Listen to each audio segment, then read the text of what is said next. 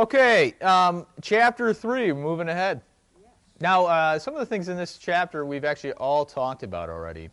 And so, I thought I'm just going to throw out 4 things that I thought about when I read this chapter. But I do have a lengthy quote at the beginning of this handout I gave out, just because that really sums up well the entire chapter. So if you had not had a chance to read the chapter, or just chose not to, because you're watching the Olympics, you can just read that, and I think you get the whole thing. So rather than me starting this conversation, what did you guys think of the chapter? She talked about a nun, a friend's teenage daughter. I think that's it. I mean, in terms of like the framework of the conversation. Yeah, so the nun was stuck in her idea. Her idea was basically framed by her theological education, typical of the 1960s. It was maybe a little more ideological focused than theologically focused. And then the young lady who was the high school girl, who eventually grew up to be a college girl, it was groupthink. The idea of, hey, this is the cool group, this is what they think, this is their idea, and so I want to be like that. Anyways, we do this all the time. All right. Well, I'll get this conversation started. I'll get this party rolling. The first thing that Scalia brings up is actually self, the idea of yourself. And last week, unfortunately, I had read a little too much theological jibber-jabber. And last week I said, you don't change. And it was a little confusing. And thankfully, Mary Caesar asked me about this because I never got to finish. So read an article, very interesting article about how God decides who we are. And that never changes. However, that's kind of the absolute sense. It's not like you were once an animal and then all of a sudden, hey, you're a person. You were once a dragon and now you're a person. You don't change in that respect. However, you do change insofar as, obviously, you grow older and you're different that way. And then also emotionally and, psychologically, you change too. But to be a little bit more specific, you actually are becoming more of who you are. Okay? That's all I meant back then. So, in the vernacular, yeah, we change all the time. In fact, it's good to change in that sense. Maybe, because we're all of the age where we had yearbooks, right? I don't know if kids still do the yearbook. Hey, sign my yearbook thing. Do kids do that still? Yeah, they do. Yeah? Okay. Well, back when I was a kid, especially in junior high, and unfortunately, I did look.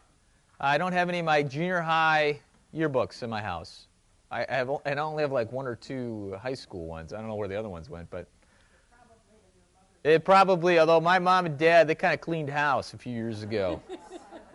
Take it or dump it. Yeah, exactly. I got the old, hey, this is your box. It's not staying here.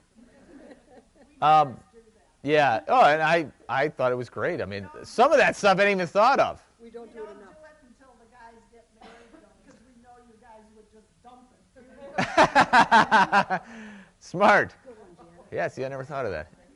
That's true. But anyways, when I was a junior high kid, I remember all the time, oh, man, hey, it's so good getting to know you this year, man. You're cool. Don't change over the summer. Make sure you stay cool. And I remember that very distinctly about not changing. And I'm like, well, again, I was a little too literal. It's like, really? I think I'm going to change. Yeah, I'm going to be older. Hopefully I'll be better at things. So the Scalia book, she says, right at the, I think it's at the end of the first paragraph in the beginning of the chapter, it says, but hopefully we never remain static. Okay? And the idea of who we are, part of who we are is grounded in what I wrote down, 2 Corinthians 5:17. Does anybody know what that is off the top of their head? Or the essence of that verse? No, we are a new creation. The old has passed away. The new has come. Based on that verse, our understanding of ourselves is always changing because it is always becoming new. And that challenges us, the idea of how we see ourselves and who we are. And I got a nice quote here. I really like this guy. It's about my theology, a short summary. And he says his theology is terrible. But it says, I believe, therefore, I'm astonished. And how? Believing one experiences God as the inexhaustible mystery of oneself in all things. I didn't quote the rest of the bit there, but maybe I should have. Is that in faith or theological understanding is always given to astonishment, and that is even in terms of theologically understanding ourselves. So this is kind of hard for a lot of us, I think. The idea that we know who we are and we get comfortable with who we are. I have the quote there, my mind's made up, don't confuse me with the facts.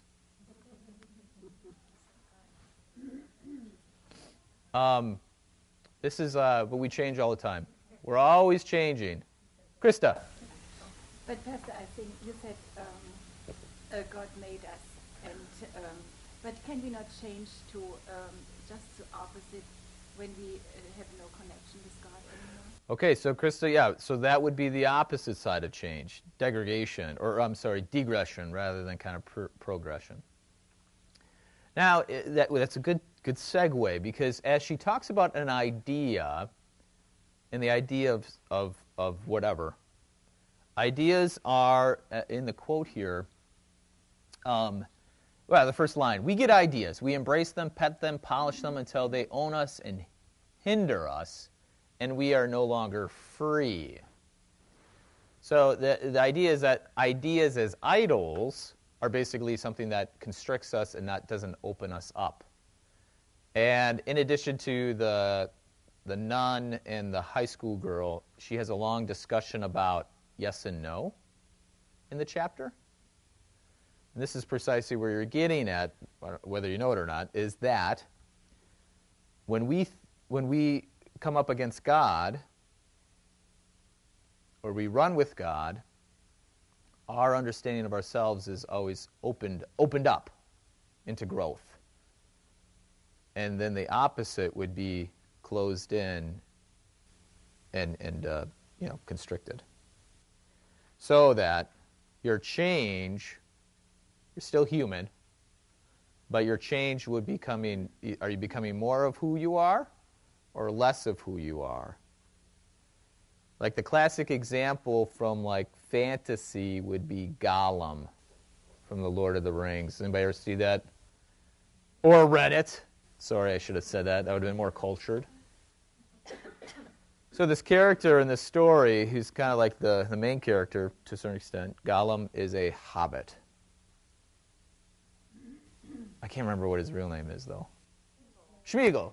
Yeah, thank you. He's a hobbit, which is a sort of like a certain kind of being, I guess. I would say he's human. He's a hobbit. And he finds the ring. And if you remember how he actually got it, he killed it. He killed for it. And he's so consumed by what this ring is, and this idol, that he becomes physically different.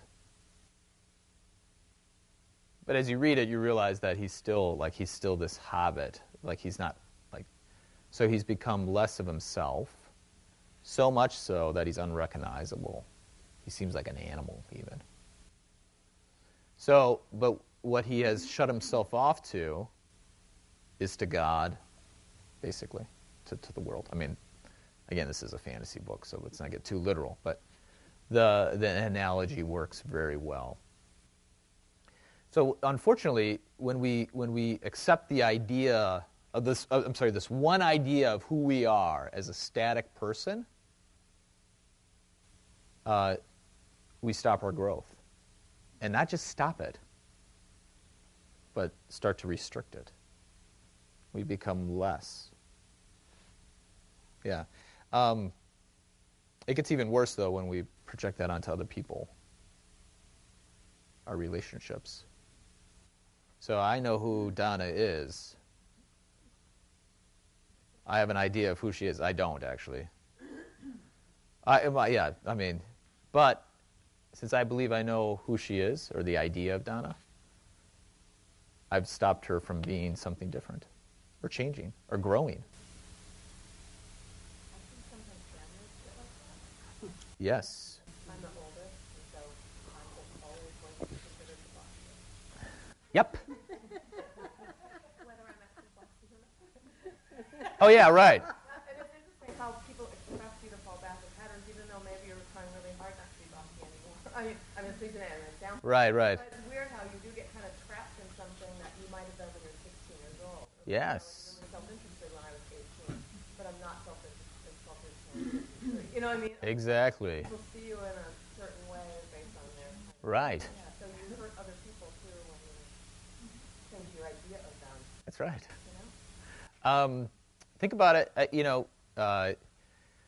with respect to families, I'll give like a really kind of silly example of like the foil to what Kirby just said is that, I was a little boy at one time, and but as I grew up, I changed, right? Physically speaking, I changed. I mean, I used to have really blonde hair when I was a kid, like white. So that's one change. I grew taller. I got heavier. Now, how I relate to my parents physically has changed quite a bit. I mean, I don't go home and sit on my dad's lap anymore. I don't go around and like say, "Hey, let's wrestle, Dad." I don't hold my mom's hand in public anymore. All right. See, of course, yes, I knew I would get the sentimental. Yes, of course I should. But, yeah, well, we know why I don't. But for some reason, that's okay. That whole boundary or that whole change is kind of just normal. To a certain extent, we have a sense of loss. Like, when your child goes off to college or goes off to the first day of school, we work through that change. But we don't say we should keep this child, as a 5-year-old. Because that would be weird. And it would be awful. I mean, if my mom and dad treated me physically as a 5-year-old, I mean, it'd be weird. Now, when it comes to emotional or personality, of course, we don't apply the same argument anymore. So Kirby, rather than like experiencing a sense of growth of who she is as a woman and a person, the family says, you're still that, you're still that bossy kid.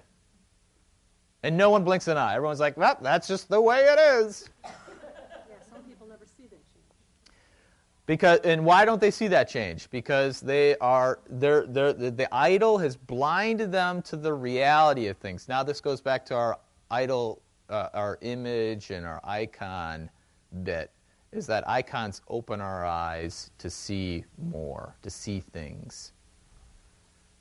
Unfortunately, the idols will constrict us and say, no, actually there. And so life has now been restricted. Okay, not to get too far ahead of ourselves, but we do the same thing with God.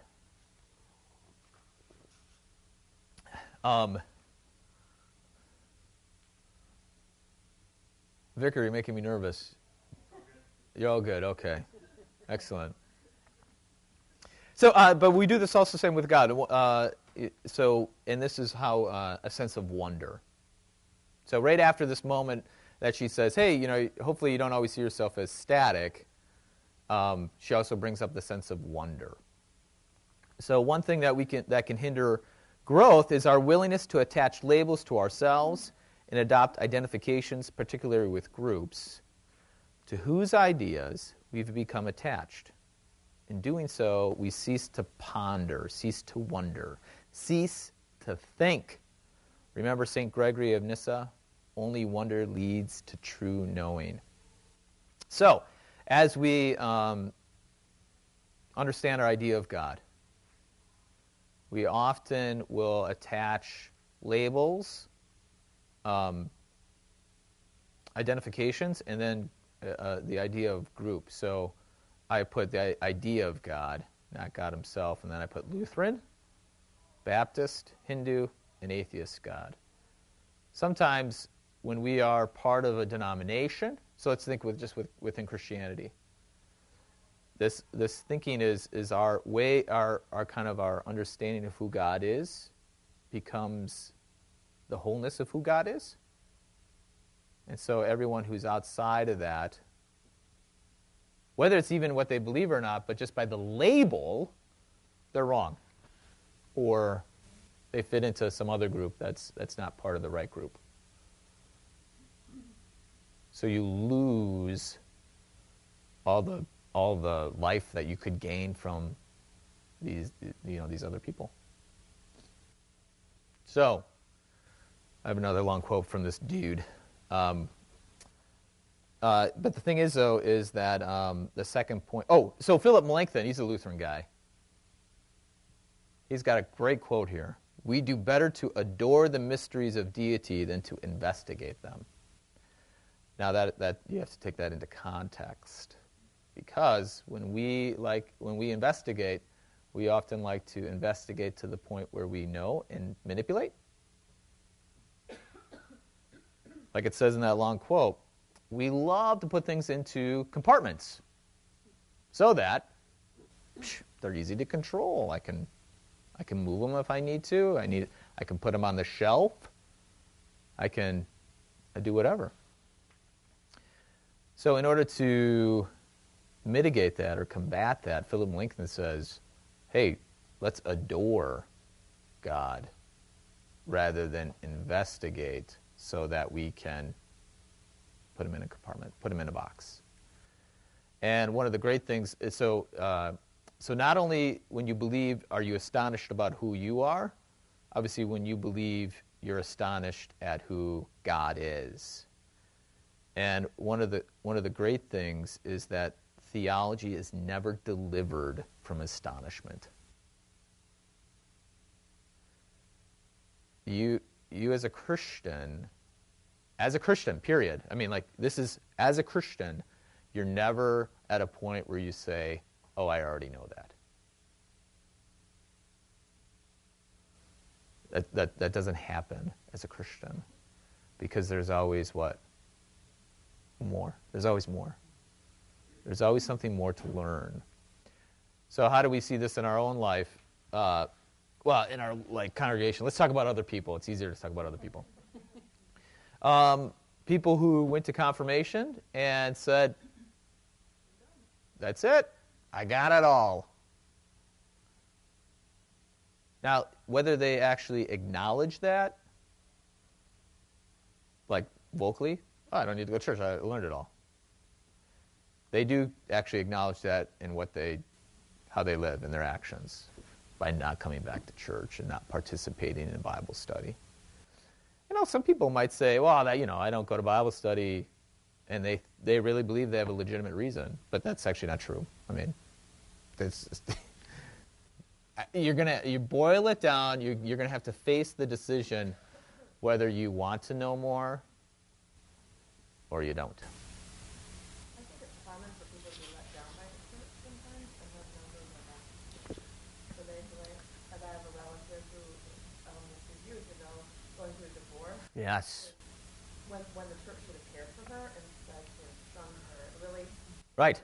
wasn't her doing, and she never went back to church until miraculously, like 5 years ago. Yeah. Right. And when she was in her 70s. It's like, that happens time and time again. I mean, people allow themselves to be put off too.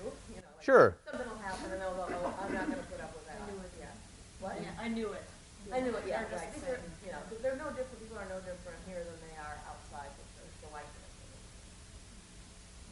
church. Well, yeah. I mean, I say when people say that to me, I'm like, this is true. Yes. But they get hurt by the church, and Right. in their mind, they can't be open to the idea Right. that there's other things. Well, and so this is so interesting that you said this, right, Mary? It's so funny. It was so funny. There, the blogosphere, the Twitter feed. A guy, he wrote this book called Blue Like Jazz. It would have been, well, I don't know, 10 years ago, 8 years ago. It got some, traction in the evangelical world. And it's sort of I don't want to say it's a critique of the church, basically, of the American church. And he has a lot of good points about what's wrong with the church. And anyways, he came up he wrote on his blog that he doesn't go to church anymore. Now, this is a man where he hasn't been drastically hurt by the church. I mean, I think his youth pastor, well, yeah, he'd been hurt by the church. Let's put it that way. Yeah, that's right. Okay. Anyways, he doesn't go to church because, I don't learn about God by singing songs to him. I read my theological books and my Bible, and so I get more out of it doing that than listening to the sermon. I mean, he's found many reasons why not to go to church. Now, those examples are probably more driven by cynicism than events that have happened. But he's created an idea of a church where he can say no to it, because it's easy to figure out.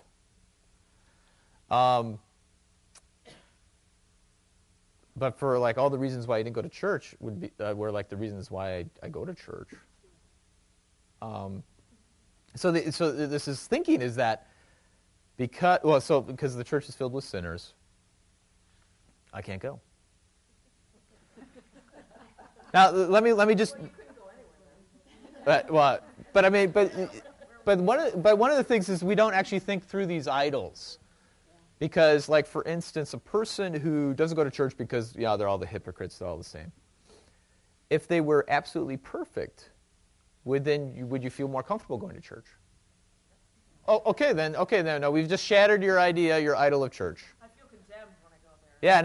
Now, what are you going to say? So I mean, one of the interesting things about these idols or these ideas is that when they're actually confronted with, like, the truth of it, we're forced to make these decisions. And oftentimes, rather than, like, coming to the truth, we simply, dodge, right? And we create up another idol that we like to worship.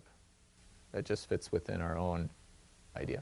So like a college, or like what we talk about, like you draw other people into you draw other people in to firm up this idea that you have. That's right. So you gather other people who think the same way, so that you can create this illusion that you're right and that you're okay. Yeah, and so that's exactly what she says in the book, right? You become associated with these groups.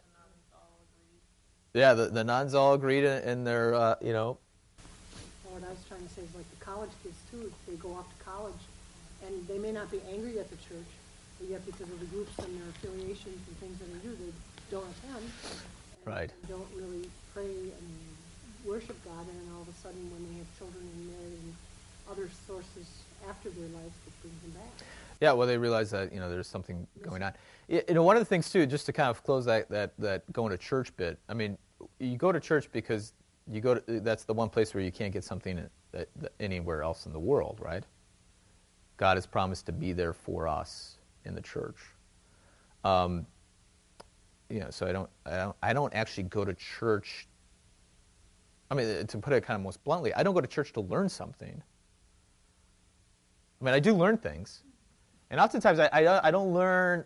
I don't learn from like the kind of the academic sense of learning. I mean, one of the things for me over my lifetime has been the notion of relationship, or the concept of relationship, or is that I'm learning about being with people. Yeah, I mean, exactly. Nancy. Yeah, I mean, isn't that the thing? I mean, in Western culture, we have this big individualistic thing, and we don't think as a group. But really, part of the church isn't just you go for intellectual enlightenment about God. Right. You're there for relationships with other people. And I can never remember the quote about if you can't love man who you do see, how can you love God who you don't see? Right. Yes. 1 John. Yep. Extrapolate, or some people want to kind of separate their intellectual knowledge about God from actually ministering to people. Yeah, right. Okay, so let's keep. I don't want to not finish this thought. So we go to church to receive the forgiveness of sins. That's the simple way. But part of that forgiveness of sins is then the outgrowth of what that means. And so that all develops into relationships and all this other stuff. So, anyways, so the whole thing though of the group idea though, especially in today's kind of way. I mean, it's very easy to find 100 people that agree with us. What do I have to do? Twitter. Yeah, Twitter, Facebook. Now, what's the lie about that, though? Yeah, so how have I established my relationships with these people? It's based on a non-relationship, basically. So what's been very interesting about the social media or the digital relationships, it actually accentuates the individuality. Where before, if you really wanted people to be on your side, you actually had to what? Like, go with them. I mean, so I think it's a peculiar situation, but so this is in the comments sections of these of things that get posted. Sometimes I read them, sometimes, and inevitably what happens is you get one person say something, and a group of people will either defend or rebut, but it's groupthink. I mean, people just pile on, they get together, and then oftentimes, which way does that even go? It gets worse. I mean, some awful things are said, terrible.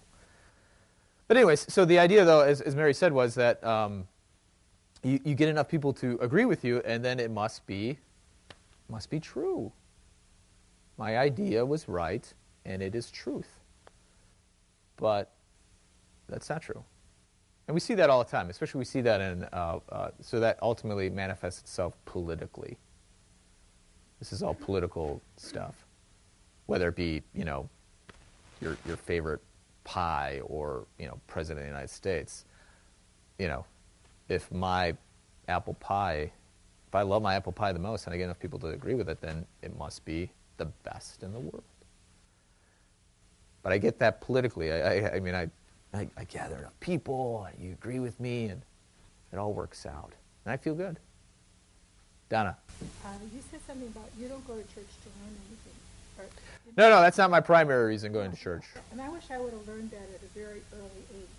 You go to church to adore God. Yeah, to receive the forgiveness of sins and praise God. Yep. And if the children, and if we as parents or adults could instill that in the children, that we don't go because everybody else is going, or we don't go there because we have to do this, have all this instruction to be a child of God or to be part of the church. Why? I mean, if the children, if I as a child would have learned the real motive or had the real motive and the real reason for going to church, I think that would have been real helpful. Yeah. Well, okay, but I mean, this is one of the things where God's worked it all out for you. Even though you didn't learn it back then, you learned it now. It's going on. I think that in our church, I know. That's why people leave the church, because they don't get the feeling that, this is what, It's essential. It's part of parts of who you are. Yeah, one of the things is that not to. I mean, you can go to church for those other reasons too, by the way. And some. I mean, I'll be honest. Some weeks I go to church because I like the people and I want to be with them.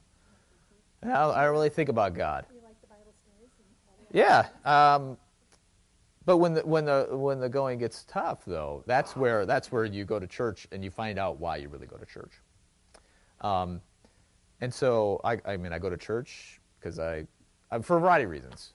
But I mean I'm just thinking about the one fundamental thing, the one thing. Motive is what has got to be there if you're going to really think that, right? Yeah, forever and ever. Yeah, right. Because when relationships do get broken, as Kirby said, you find out that do I go to church because of this earthly reason?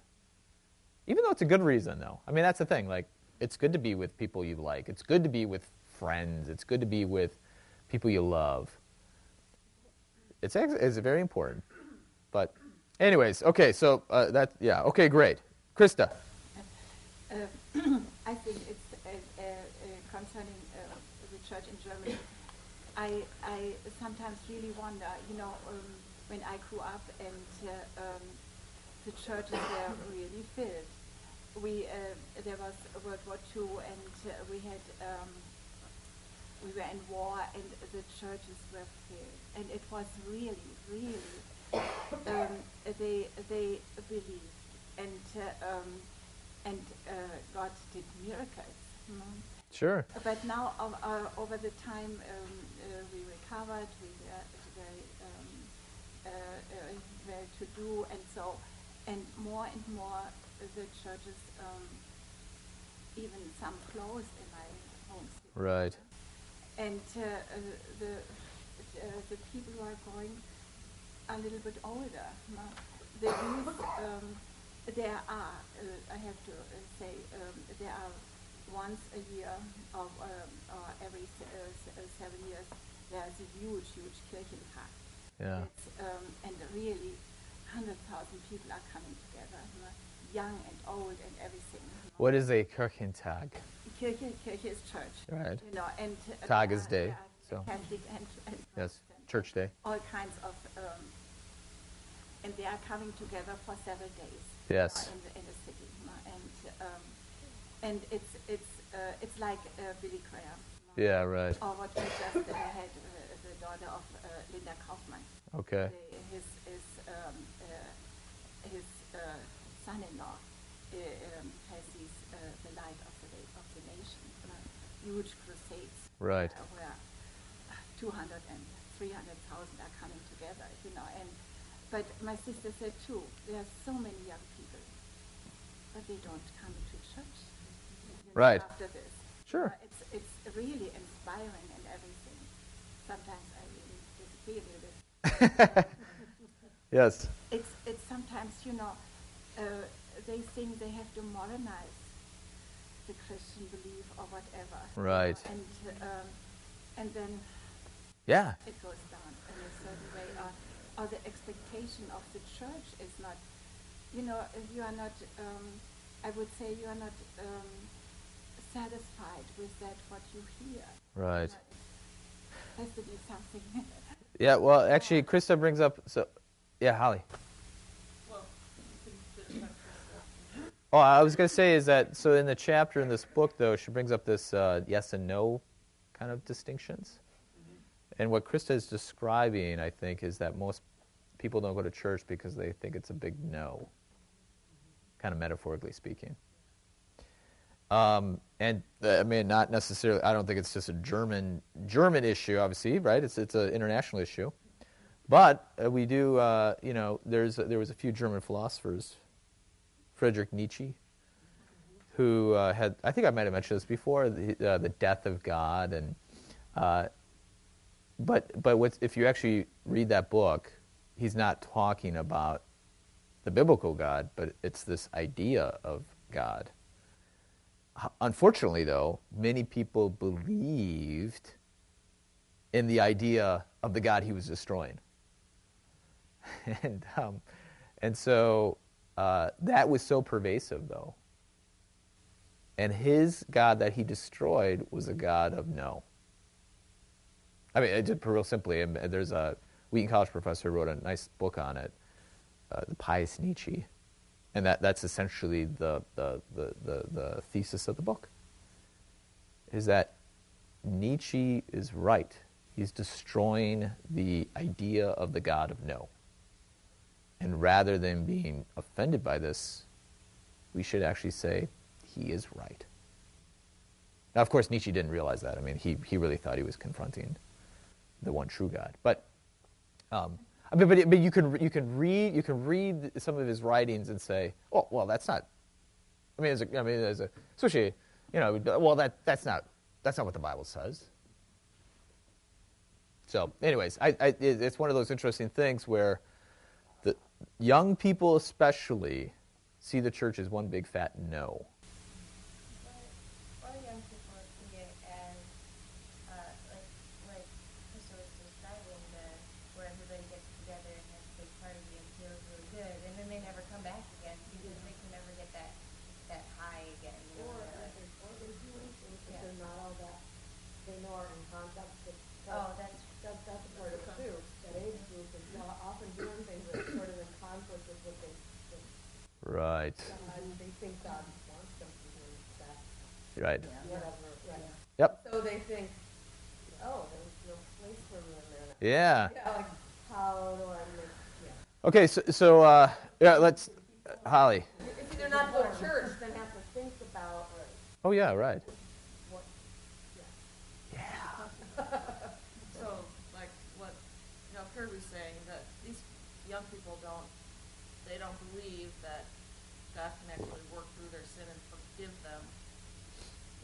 That He's there for the forgiveness of sins. And then on Donna's point, of course, you know this now, Donna, because your faith is in church. But I know the way that I motivate Isaac to go to church sometimes is that he's going to see his community. Right. And that's the only reason he wants to go to church. Yeah, see his buddies, see his friends. Yeah, right. It's not because of the forgiveness of sins, because he's like, ooh, right, what does that mean? What? Well, I mean, praise the Lord, though, he's not driven by guilt yet. right. So, I mean, we can't negate, the different stages of our development. Yeah. Oh, man. So now we're back to change. That's right. That's right. That's good. That's exactly right. We have to. So this is one of the sadnesses of maybe even like when I was growing up. There was a lot of adult expectations on me, in terms of like how I was supposed to be a Christian. But I was like, I never really. I'm like, I'm a kid. I mean, consciously speaking, like I wasn't thinking that way. I'm like, hey, you're treating me like an adult. I'm a kid. That's unrealistic. And so one of that was kind of that bummer. I think in my Christian upbringing was you had these expectations which were just simply like not applicable. But as I started to grow, and obviously my parents, they made me stick with it. And so as I grew older, then some of these expectations became a lot more tangible or a lot more realistic or understanding and authentic. And eventually meaningful. One of the things. So anyways, so again, but as we understand Scripture, and that was the passage I read in the chapel. Paul says, with Christ, it's not yes and no, but it's what? It's always yes. That's 2 Corinthians 1, 15 through 22. So what's interesting is, and she didn't actually mention that scripture in the chapter, so I thought it was kind of interesting, but with God, it's always yes. However, he does say no. So the question I think we have to ask ourselves, and I put that at the end of the little handout there, is we don't know what God says no to until we know what he says yes to. And I think those of us who kind of are excited about church, we've actually focused on the yes and not the no. And seeing what the yes is that has helped us put the no into context. Not really as the first word, obviously not as the first word, but not even as the primary word. No is only no because it rubs up against the yes. So to put it kind of in a way is that it's only no until you reject the yes.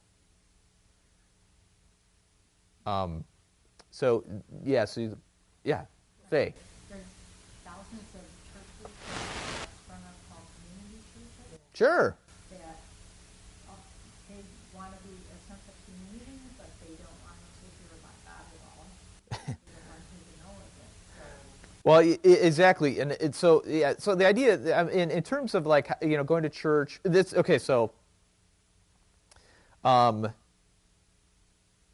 Well, someone said to me recently, oftentimes I go to Bible studies for myself, or to be with friends. And since reading this book, I realized that I got to go to Bible studies to learn about God. Now, that seems pretty obvious, right? But this woman actually said this to me, and I was like, "That's great, all right, fantastic." But in the back of my mind, I'm like, "Hey, yeah, exactly." But this goes to the point is that when we, and this goes along with church too. I mean, this is kind of all analogous here. This conversation is that it doesn't negate all those good things, community and friendships and relationships. But only those communities and those relationships that are based upon God are the ones that are actually long-lasting or real relationships, or however you want to say it. But even our relationship to God, though, is always based on this yes. And I like her little distinction between, not distinction, her Jesus' yes, Mary's yes, our yes, and his yes, and God's yes. It's all real nice. But this has been really helpful, I think, in terms of how we understand Christianity and how we articulate it to people. C.S. Lewis, I put a quote in there, just a random quote from C.S. Lewis, "Surprised by Joy." It's a nice little book. It's kind of like his autobiography in terms of how he became a Christian. But this little scenario where like joy overcomes him. Like he's like standing in the garden, and it's so mundane. It's like, what's the big deal? But in that moment, he's experienced God's yes. And but when you experience God's yes, even in this mundane moment, life has just exploded for him. Now, for those who've experienced that, it's hook, line, and sinker. You've experienced how God's yes has opened up life into abundance. So that, we don't have to go to the crusade to experience this high. We can just do the normal thing. This is why I'll never be a person that jumps out of an airplane with a parachute. I have a great amount of joy just jumping out of bed onto the floor. No, but the idea is though is that, and so I think once that happens, then the whole notion of God is no, just kind of you're like whatever. It's like so not on my radar screen anymore, as a kid or as a person. Why would you want the no? So the no is put into context now. So like sex, for instance. Sex devoid of relationship is unfulfilling. But what most people don't. They actually have to explore that, because they think the antidote to sex not being fulfilling is what? More sex, right? It's got to get better at it, and then it will be fulfilling. And you see that. I mean, you just watch nightly TV, and I can't stand when those commercials come on. I'm fixing a printing press tonight. Oh, hey, my lady just texted me. All right, I'm ready to go. Have you seen those commercials, you know? And also it's the truck, like I'm pulling something out of mud. All right, so the yes business. Yes. So the whole thinking is that, you know, without God's yes, then what God says no is it does remain unfulfilled. It remains this kind of this longing for wholeness and truth. And unfortunately, most people will just keep on seeking out the same thing, though. And they will keep perceiving God as the problem or the church as the problem until the church actually communicates God's yes. I mean, that's kind of the whole responsibility or the joy of the church to manifest God's yes. Carol. My mind was on That's great. But I was just thinking of the restriction of the idol of an idea and the boundaries of it. Yeah. And I was thinking of Orthodox, Right. Okay. and how directly from Hebrews would say, you know, when you squish a picture to get the small TV of Right. this, you cut out all the rest of the picture. That's right. Yeah. Right. You can't see what's going on. You can't see the whole thing. Right. That's why you watch it in widescreen. Or, you know, or just, you know, or I know. but if you just see this now, you Oh yeah. so much. Yeah, I think the idea of the idol of the idea is we're like, oh, that makes complete sense. It's unfortunate, though, that we just don't see our ideas as idols. And so, like, you know, it takes a long time to really kind of work through that. So, yeah, I mean, like Carol's like comment is like, oh, yeah, of course. You know, if I have one idea about who, you know, I miss out on all this other stuff that this person could be, or, you know, who God is or the church is. I make it this big, and unfortunately there's a lot of things going on out here that are actually good, and I miss out on it. It's just that when you're confronted with your tunnel vision, that you like to defend your idea. Holly and then Jan.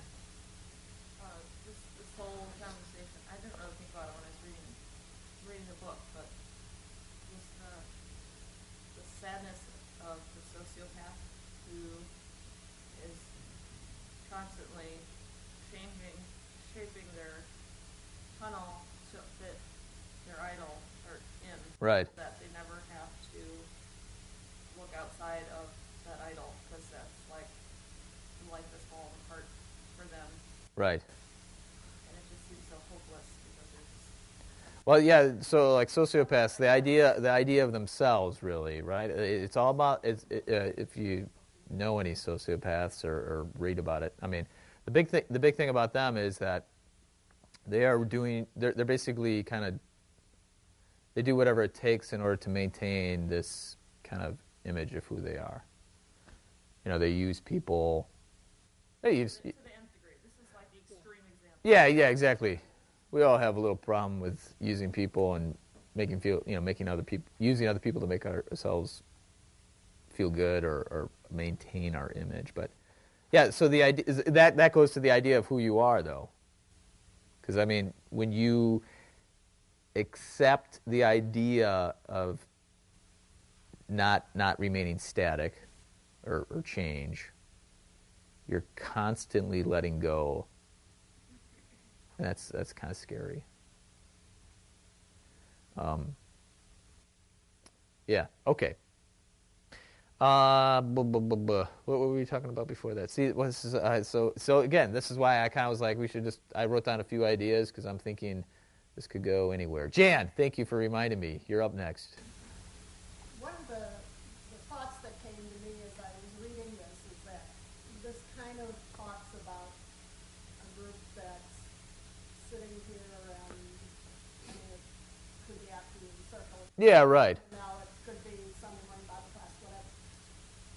One of the things that I've had the experience of being part of is short-term mission Sure. trips. And the difference there is that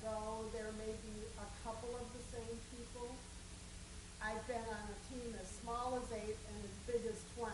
That was last year. Yeah, right. I experienced both of them, and yet, depending upon our goal, the job always gets done. And you learn so many things along the way. I mean, the first thing most ministries teaches you is flexibility. Right. Number one, you are walking out of the culture of this country into something totally different. You know, and that's the first thing you have to deal with. But to see, because you don't have the same group of people coming from the same church, Mm-hmm. you get a much bigger spread of thoughts and ideas. Yeah, right. And what worked on this trip probably wouldn't have worked on that. That's right. That's good. Put those particular people on that team to get his work done. And Now- so you become a more flexible person Right. through being a part of a group like that than when you're, you know, in this one little group that you're all only thinking the same thing, that there's a much more wider broadband to be part of. Absolutely. Now, I was going to ask you, though, when you're on the, so the people who have been on multiple trips, is there temptation to say, well, this is how we should do it? Not really. Yeah, that's good. Okay. Different situation. Well, you know, because the simple thing would be like, hey, I've been on these trips before. I know Last time we what to do. Well, okay. Not always works that way. It really depends on where you are and what Sure. you're doing. I mean, there's a big difference between doing eyeglass and doing women's ministry. Oh, yeah, right. You know, because eyeglass, you're dealing with lots of people on the short term, Sure. where women's ministry, you're dealing with a Group of people for like the week or the time that you're there. in Yeah. our case, 2 days. Two- yeah. 2-day Yeah. sessions with like 3 different groups. And in the case of last year, I was able to go back to the same country that I had been on my very first trip, Sure. and 2 of the same towns. And they now have a deaconess in those 2 towns, and the situation is so different Changed, than yeah. it was 8 years ago when I started. I mean, they barely could get enough kids together to have a group that would, you know, do the kids. This year, or last year, we had anywhere from 75 to 85 kids at a time. Yeah, too many. Drove the 4 kid teachers nuts. Yeah, right. But that was because 40 of those kids were students of the deaconesses from that particular congregation. Yeah, right. And the other 40 were friends of those kids who wanted to come and experience coloring, Yeah, right. making a piñata, and making music shakers and Yeah. stuff, because they never get to do It's that. fun. Yeah, right. Yeah. But all your cooperation and Yeah. what you're acting as a community. I like this line in here where it says God You gotta be a with our community. consent, God extends creation. So somehow you That's right.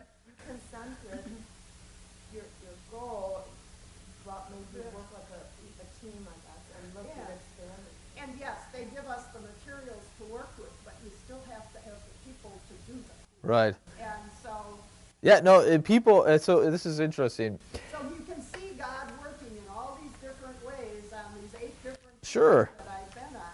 When you, It gets done.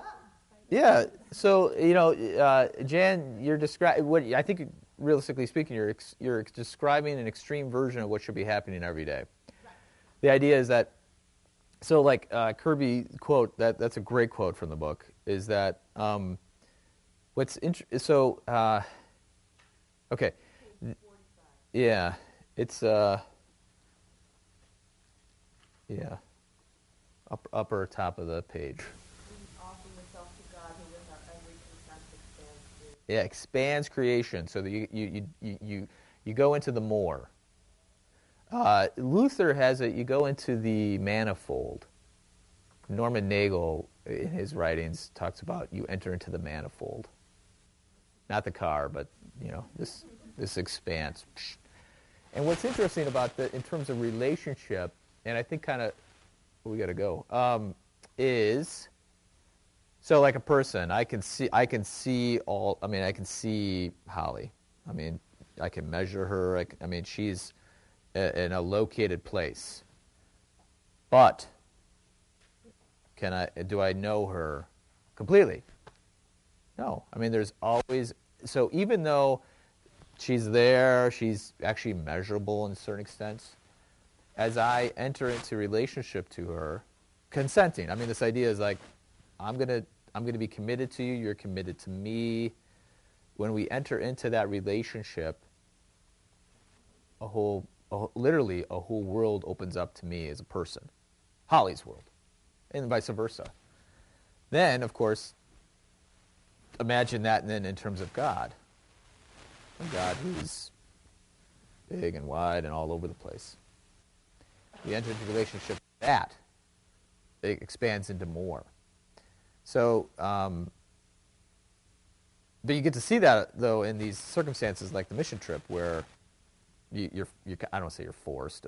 You're given to be in the situation where you actually you get to open up yourself to other people and see what can be done. You can see all this wonderful stuff or relationships. Doesn't have to be stuff per se, but the experiences. And that should be happening every day, because as we relate to people, it can't be by force. It has to be, like you said, consensual. We consent to one another, and by consenting, then there's so much more to life. Krista. I just only want to say it's so wonderful to be under Christians, with Christians, and is it in a small group or a bigger group? And as I told you, I attended this Kirchentag, and there was so much joy in Frankfurt. You know, even in streetcars we were singing. Yeah. It was always the singing and hi, and you know, it was just wonderful.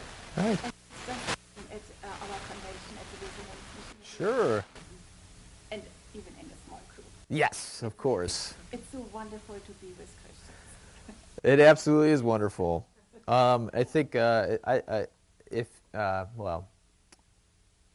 would say, I mean, that's why I would say that's one of the driving reasons why I'm a Christian, is that if someone has experienced real relationship, Christian relationship, in a moment of their life when you absolutely, positively need it, meaning that it's like, I don't want to say it's life or death, whether it's literal or kind of emotional, and if you experience real relationship at that point, it's the outpouring of the Holy Spirit in your life, and you will, you experience real relationship, real joy. Yeah. And I think that's only happened for me in the church. Yeah. For all the crap that happens, it's those moments where it's overwhelming. And I think Brienne Brown, whatever her name is, Brene. You would think I would get it right. She, in her studies, she said that, what is it? I can't remember how she phrases it, but basically, the antidote to kind of guilt and shame, if you've been raised in the church and you've experienced some kind of a problem, guilt, shame, whatever, hurt. Her studies have shown the solution has never been to get away from the church.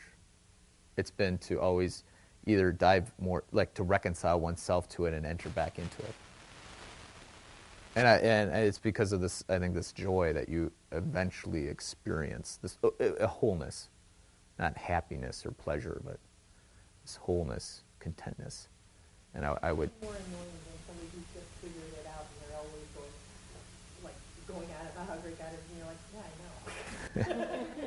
Been there a long time. Yeah, you always want to share. I really do. One thing we didn't really delve too much on is I think I always Yeah, well, never mind. We won't we'll talk about it. We'll just move on to the next chapter, prosperity, I believe. Lord, remember us in your kingdom and teach us to pray. Our Father, who art in heaven, hallowed be thy name. Thy kingdom come, thy will be done, on earth as it is in heaven. Give us this day our daily bread, and forgive us our trespasses, as we forgive those who trespass against us. And lead us not into temptation, but deliver us from evil. For thine is the kingdom, and the power, and the glory, forever and ever. Amen.